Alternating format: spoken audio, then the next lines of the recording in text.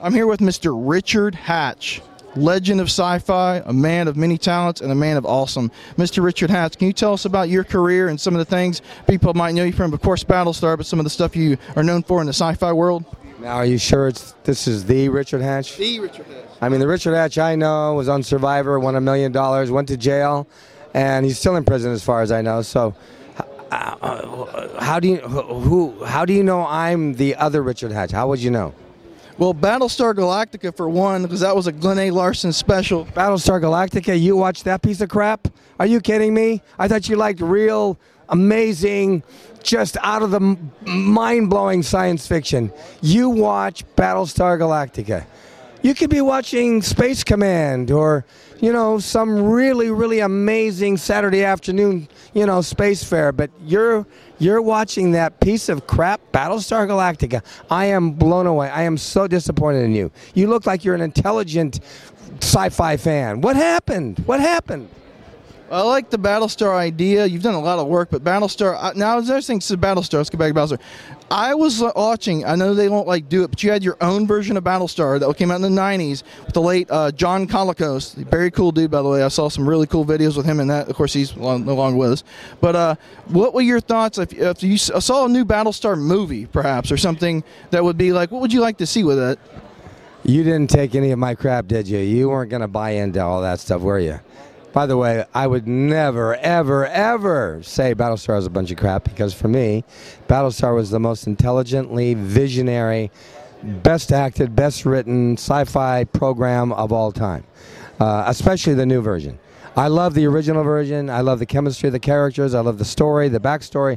But 30 years later, they finally went into the core story of surviving a Holocaust, surviving the challenges of space, and I was just blown away to be part of that show. So I love both shows for different reasons, but I got to tell you, I think the new show was the best written, best acted sci-fi show of all time. But in terms of a movie or something, did you say that?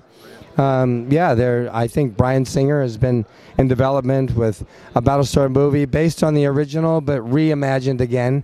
The problem is, I don't know where they're going to go, because they've already gone from the beginning forward. So are we going to cover the same territory again? The only way, I think, to cover new territory is to go 30 years down the line, like I think Tom DeSanto and Bryan Singer were going to do, where you take the original premise, original story, and explore where they might be 30 years later. But that was going to include a few of the original actors. I think that actually would not be a bad thing to do. But I also would love to see a movie of the new show, because I just think the new show is absolutely mind-blowingly good. Although they did, I think, the way they made it reach Earth, and I think that was a problem, because for me, Battlestar has never been about reaching the destination. It's about the journey and surviving that incredible journey and what they would go through. So who knows? But I would love to see Battlestar on the screen, especially the IMAX in 3D. Wouldn't that be cool? Very cool. And you've got some other projects on the grid. I'm going to ask one more Battlestar question right quick. The late Lauren Green, he's passed a while back. What was your relationship with him? How was he as a person? I've always been interested in just finding out a little bit about him. Lauren Green was everything he wasn't on screen. He was such a nice, down-to-earth, generous man on screen. But in person, oh my God, the guy would steal your wallet if he could get his hands on it. Don't let him near your house. Don't let him near anything important. Really, he was just one of those guys that honestly put on such a con job, making everybody think he was this really nice, caring, down-to-earth, generous man, which I hate to say it, he really was. In truth, he became probably my second father. I invited him to all my gatherings. He invited everybody in the cast to all his gatherings at his house. And everything you saw on screen was what you saw in person. He had no ego. He was no Devo. He was just that generous, caring, compassionate man that you all grew to love in Battlestar and Bonanza and whatever other series you saw him in. So I felt very fortunate to know him.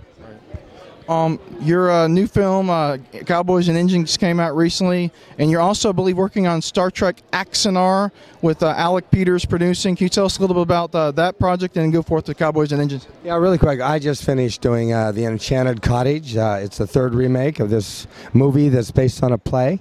I just finished filming that. I'm filming this new movie actually right here called Diminuendo, which is an amazing character-driven story with one of the best roles I've had in 30 years.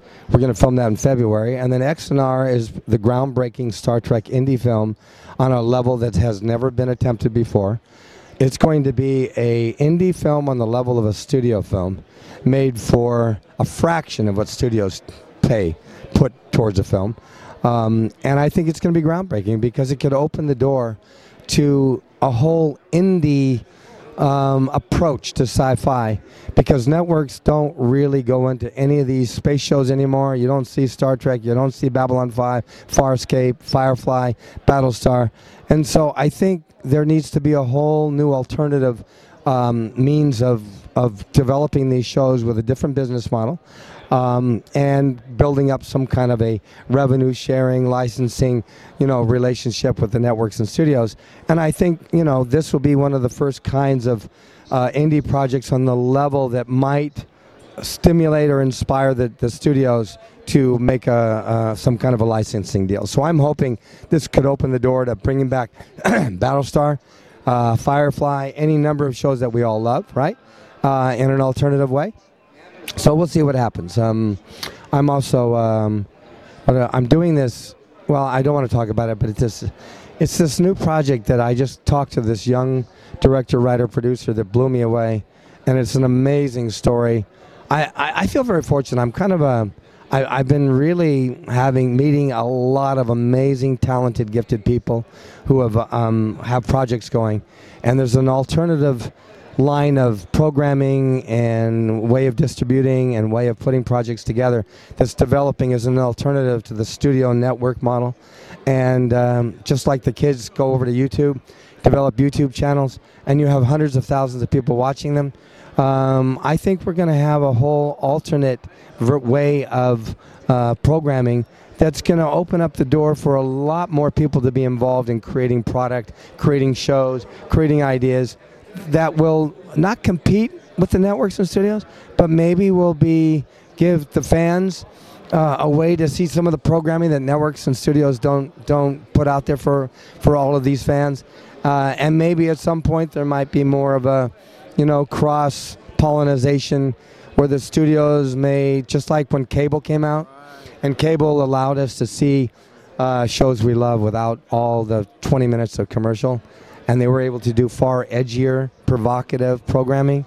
And then studio networks and studios got involved in the cable as well and realized it benefited them. So, I just think the industry is changing and shifting in many, many powerful ways. But it's going to serve all of us, both the artists and the fans. Very cool. Well, in closing, one quick question. I'm going to ask you if you have any website links or anything to shout out. But before that, if Glenn Larson were alive and his vision of the future, or his vision of the past, rather, or whatever you're going to call it, it's like past and future, your own words, based on his vision and in your own words of the future of sci-fi, what would you like to see the message that you would like to get down the road, like 10, 20, 30 years to people that would be something that would resonate based on the original old school type sci-fi? Well, I'm more interested in edgy, visionary sci-fi that explores the question of who are we, where do we come from, where are we going, how is technology going to evolve, what is out there in the universe, exploring the physics of it all, exploring the humanity of it all. I love amazing sci-fi books. I'm not necessarily one for the more superficial, type of sci-fi. I'm honestly for sci-fi that explores very deep, profound questions, is very character-driven. Obviously, the movies we see today are so action-driven that for me, I miss the heart, the soul of the story. And I would like to see sci-fi in the future not only explore these hypothetical, theoretical probabilities and possibilities of life, but also to really explore the journey of the human heart. Who are we human beings? What are we made out of? And I think they're starting to tap into that. We're seeing some pretty interesting sci-fi shows come out that are exploring some very deep, profound questions. So that's my favorite kind of thing. And if I was doing Battlestar, My take would have been to take the original, but I would have progressed it 30 years, and I would have really brought it into a much more powerful, edgy, provocative area, because that's really the premise of Battlestar. Surviving a Holocaust and trying to find a new homeland is a pretty powerful underlying story, right? Storyline. But networks couldn't go into that subject matter very deeply 30 years ago, but now we can. Very cool. You have one website or Twitters you like to shout out when closing? Yeah.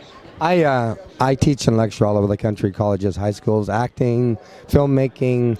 I lecture on communications, and I also do coaching online for speakers, for actors, for filmmakers. I also do life coaching as well. You can go over to richardhatch.com. You can also see me on Facebook, Twitter.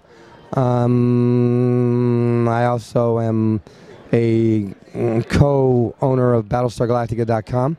And you can go find out some of the cruises I host and do my workshops and seminars on. And my gift is I kind of help people to break through those walls that hold them back from going out in life and finding more success, finding more fulfillment, creating more revenue. I've just always had an insight into all that. So I do a lot of, like I said, workshops on every kind of area where I can help people kind of unlock the doors and open up the possibilities, because too many people live lives of quiet desperation.